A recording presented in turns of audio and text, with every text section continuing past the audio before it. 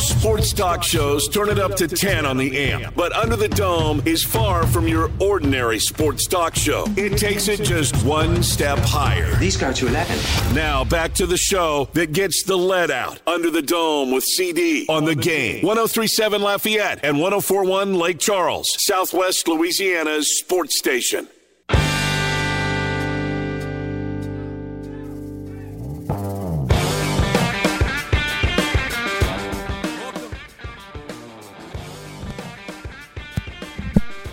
Back to Yep.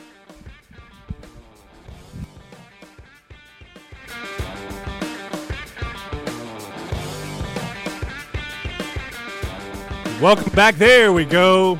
Technical issues have been resolved. Welcome back to Under the Dome with CD right here on the Game. 103.7 Lafayette and 104.1 Lake Charles.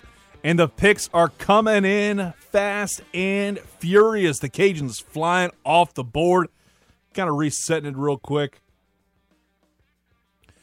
With Percy Butler heading to the Washington Commanders. That is now official. Talking about Jordan Schultz of the Four Letter Network. He talked about it a little bit earlier. He kind of broke that news first. So great to hear two Cajuns getting drafted like virtually back-to-back. 111 and 113. Almost back-to-back, two straight Cajuns coming off the board. Again, Jets getting a steal in Max Mitchell. Percy Butler is going to be a damn good player for those Washington Commanders. Trying to get used to saying that, by the way. Trying to get used to saying that. But enough about the NFL draft league-wide. Let's get down to brass tacks and talk about those New Orleans Saints with our next guest. The last time I saw this guy, last time I talked to this guy, it was over in downtown Lafayette, part of a book signing he had. It was fantastic. Just the event was so much fun to be a part of. And that is Mike Neighbors, the founder of Neighbors Media, the media group. First off, Mike, how you been, man? And number two, have you recovered from all those book signings you've been having over the last couple of months? Yeah, it was a great run. I really appreciate your help with that. But yeah, it's been fun. And we're doing some new projects. We're going to do an audio book coming up and some other kind of extensions of it. But if your audience hadn't heard it, it's a book about Drew Brees, The Brees Way, all my interviews with him over the years, and really appreciate your help when I came into town. It meant a lot. Hey, anytime, man, anytime. You come on this show, I'm willing to help you out any way possible whenever the next book does inevitably drop from the Neighbors Media Group, because I'm sure you got the itch to maybe make another one, right? Absolutely, yeah. I'm doing a new book. We'll talk about that down the road, but I'm doing some speaking now, and it's more of a motivational book. But had to do the book on Drew because we had a unique relationship and interviewed him after every game for so long, and I didn't want to look back and say, I wish I would have wrote that book 3 years ago. So I'm glad we were able to release that back in December. I'm sure a lot of people are the same way as well. I know I am, because I enjoyed the book. Once you gave it to me, read it, definitely some fantastic stuff right there.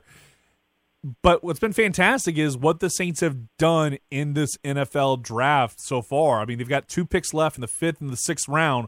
By the time I go off air, maybe they'll have traded up somewhere, or better yet, they wind up just sticking where they're at. But what have you thought about this draft so far, getting Chris Olave, Trevor Penning, and Alontae Taylor, who I think honestly was that safety school pick, that last one, more because I think the safety they wanted got snatched up right from under their noses?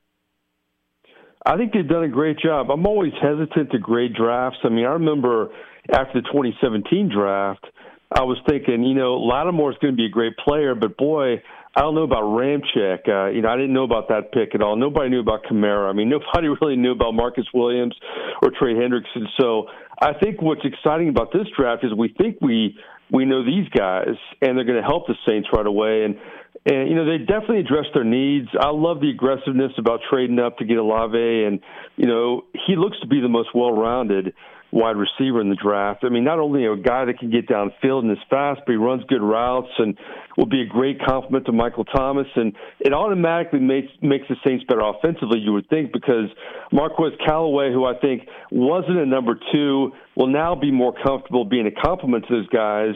And, I just think, Harris will be back next year, so they're going to be a really well-rounded receiving core. And I love Trevor Penning. I mean, he seems like a guy that can step in and has that confidence and really that nastiness to play left tackle in the NFL.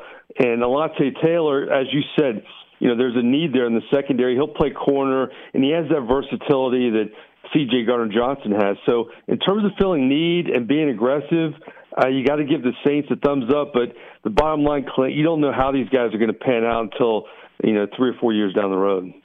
Oh, no, exactly. But it's the beauty of radio and sports talk. You have those instant reactions. And, it was something that I was blown away by how much I was hearing before the draft from the national media saying that the Saints were going to go focus in on a quarterback. And just the Saints just basically went the Costanza, went the exact opposite, and just stuck with the guys that they needed to address needs on. I think that speaks to how important Jameis Winston is towards this foundation they're trying to build for the future. Again, this is a team that had missed the playoffs only because another team wound up costing them in the last game of the year before Sunday Night Football. Like the Rams 49ers game cost you a playoff spot last year. Despite everything you dealt with in 2021, injuries, COVID, everything in between, with all the pieces coming back, I think there's no reason why Saints fans can't think playoffs are on the horizon, right? Yeah, I mean, this team after last season, I mean, let's face it, with all the COVID outbreaks, all the injuries, and I know all teams dealt with that, but the Saints dealt with it more than most teams, Clint, and Saints fans know that. 58 different starters played. I mean, we can go down the list, and I think that tried Sean Payton in a lot of ways. But we could talk about winners and losers in this draft. A big winner is Jameis Winston because, he gets the contract and goes into the draft, and you're probably wondering if they're going to trade up and get another quarterback. Maybe they told him privately they wouldn't do that.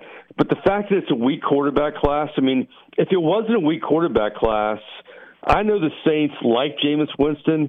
They don't love him. Maybe they would have tried to trade up and get a quarterback they really liked. But because it was weak and because they didn't do that, to me it gives Jameis Winston a little more freedom that if he has that big year, he can really excel. And then on top of that, he's a winner because they get Olave, and that receiving core is going to be so good. I think the biggest question for the Saints now is, the defense is great.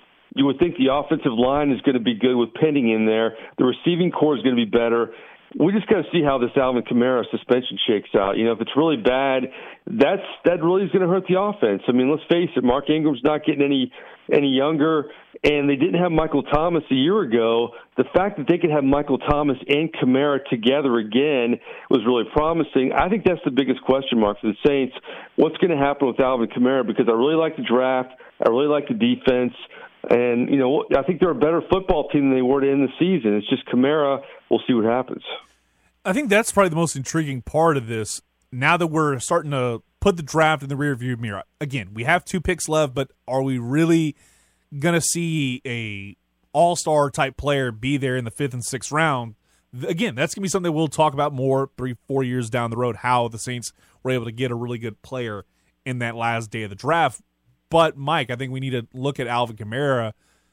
How long do you think he could get suspended? Because I think the consensus from people that are just thinking about and theorizing, it's probably 8 games, but there's a chance where we all know the Saints and Roger Goodell, it's not like Smokey and the Bandit sometimes where you could very well get hit with an even bigger suspension than some expect.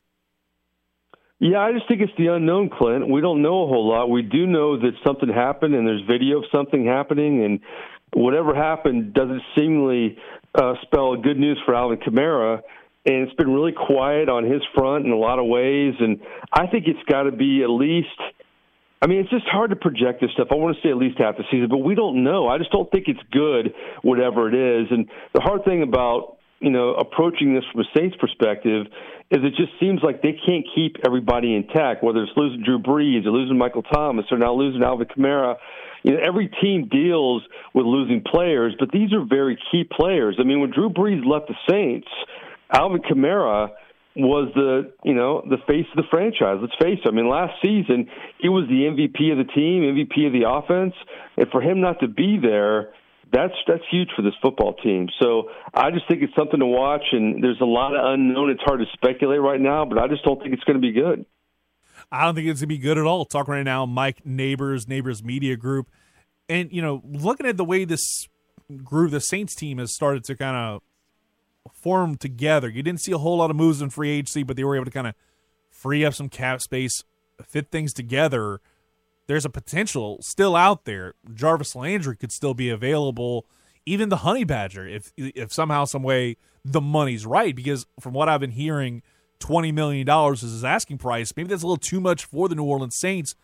But what if there's like a Jarvis Landry available that could help out the Saints offense even more, and not necessarily having to rely as much on the run game as you did during those like late Drew Brees years? Because that was something I noticed a lot, was the more Drew Brees' arm strength started to go down, the run game started to be utilized a lot more, where it was more, I'd say, 60-40 run pass versus, let's say, in those 2014 to 16 years, it was like probably 70-30 more like it. Yeah, to me, Jarvis Landry would be nice. Tyrann Mathieu would be nice. I think Mathieu would take precedence over Landry. I still would like to look at a running back, though, as an insurance policy for Kamara. Maybe look at a veteran that could complement Mark Ingram, because when Drew Brees was at his best, even during the Super Bowl years, that offense was balanced. And I think that's when every offense is the most dangerous. Even though the running back has been diminished somewhat over the last few years, I would like to look at a veteran running back to bring in just to complement Ingram. I need an insurance policy for Alvin Kamara, because I really like the receiving core with Thomas being back, with Olave, and you have Traquan Smith and you have Callaway to complement those guys. Landry would be nice. I'd rather have a running back right now than an extra toy as wide receiver. I'd agree with you, especially after missing out on Brisker out of Penn State, because that was a guy I think the Saints, if the Bears hadn't just snatched him up, it would have been like on a silver platter. This draft probably would have been an A to an A+.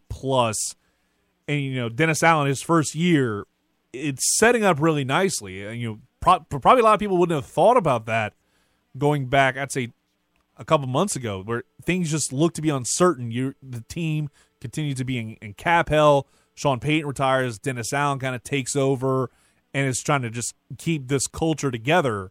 I think this draft is at first towards Dennis Allen maybe kind of wiping away some of the bad look he had at his previous head coaching stop and really evolving as a head coach.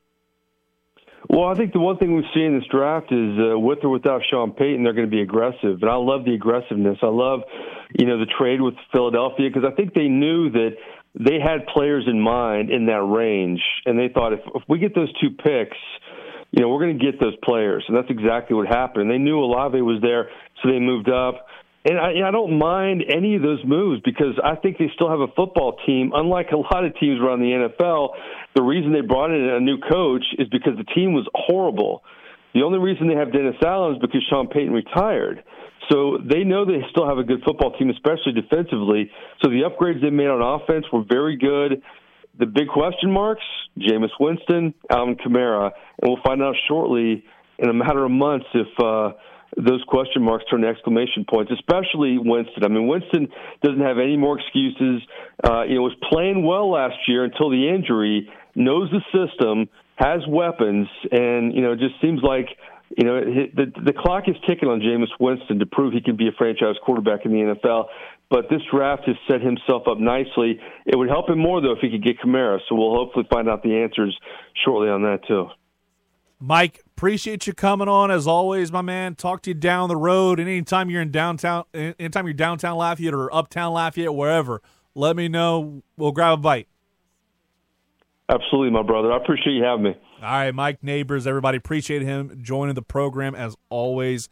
Talking some New Orleans Saints fresh off of, I think one of the better 2 days of the NFL draft the Saints have had in a hot minute. Because I think, again, y'all listened to me last year lose my damn mind over the fact they drafted Ian Book the way they did. I can remember vividly seeing that pop up on my feed. Damn near wanted to puke on the air. Fast forward 1 year, the Saints team has gotten the draft picks right. Year one, like last year, it was probably one of the worst drafts just on paper, instant reaction-wise. Benefit of sports radio. You react instantly. The Peyton Turner pick didn't look that great. Still doesn't. It's kind of the jury's out on it right now because he was injured a good bit. But at the same time, it did what it needed to do and kind of get a fire underneath Marcus Davenport's ass and get things done. I just want to see how quickly that can change in the next, let's say, year or so. How does Peyton Turner fit in this offense, or this defense, I should say, because I would hate to see a guy within 2 years going from being a first-round pick and a guy that I think the Saints love to have just not be part of the team. That's kind of where it sits with me with Peyton Turner. How does he fit into the grand scheme of things? Because, I mean, Cam Jordan's not getting any younger, but he's still performing at a very high and consistent clip. So it'll be interesting to see how that works out as well.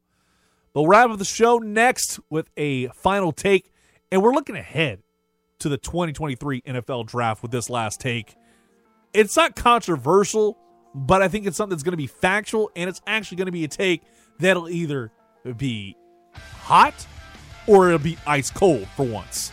But we'll be back after this right here on The Game. 103.7 Lafayette and 104.1 Lake Charles, Southwest Louisiana's sports station.